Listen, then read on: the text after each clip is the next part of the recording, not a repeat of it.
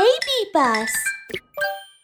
The Adventures of Ozzy Oinkers, Season 1, Episode 3, Forest Crisis. Charge! Faster! Go, go, go! Woohoo! Rumble, rumble! A huge monster truck tore through the forest. It was a magical truck with a huge mouth and sparkling eyes at the front.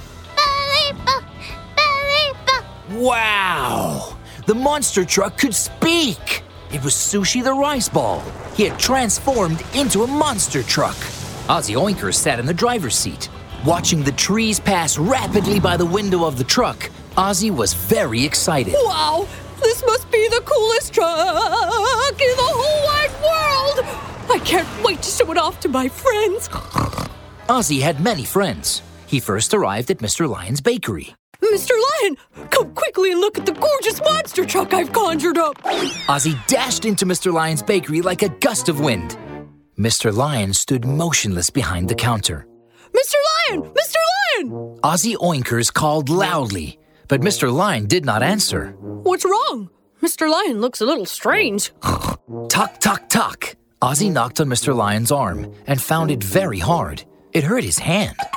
Ah! Banana bonkers! This is not Mr. Lion. It's a stone statue that looks a lot like Mr. Lion. After leaving the bakery, Ozzy went to the largest supermarket in the forest. His friend, Miss Cat, worked there. Miss Cat! Miss Cat! Come quickly and look at this dashing monster truck I've conjured up! Ah! Clam! Ozzy crashed violently into something. Whoa! Why are there so many stars in broad daylight? Banana bonkers! I must have crashed into this huge wooden post. Ozzy looked up. Huh? That's not a wooden post. It's Miss Cat. Oh no! It's another stone statue. Standing in front of Ozzy was a stone statue that looked exactly like Miss Cat. It even stood bent over, as if bowing. Ozzy then went to Homer's Noodle House and Miss Elephant's fruit stall, but he only found stone statues that looked like Homer and Miss Elephant. Homer and Miss Elephant were nowhere to be found. A thought popped into Ozzy's head. Huh? Banana bonkers! Don't tell me all the animals in the forest have been turned into stone statues! You're right. A figure walked out from behind a big tree. Ozzy saw that more than half of his body had turned into stone. Oh, it's you, Mr. Foxter! What happened to you? Ozzy, as you can see, all the animals have been turned into stone statues. I've almost been transformed too. Now, only you, the great monster warrior, can save us. What can I do? On the east side of the forest, there's a place called Kubby Castle, and inside lives a bear called Wizard Kubby. He has always tried to conquer the forest. Turning everyone into stone statues is undoubtedly his handiwork. Only by defeating him can you save us. Mr. Foxter? Mr. Foxter! The great Foxter turned completely into a stone statue just as he finished his explanation. Don't worry, Mr. Foxter. I'll defeat Wizard Kubby. Ozzy Oinkers went home to pack.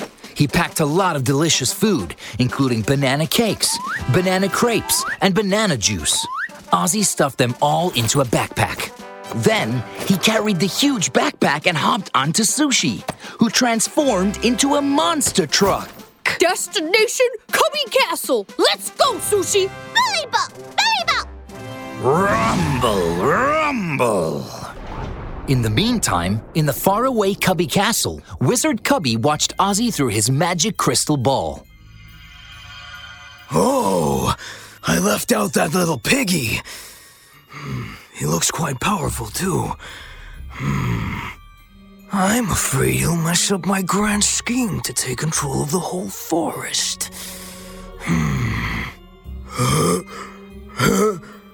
It's what?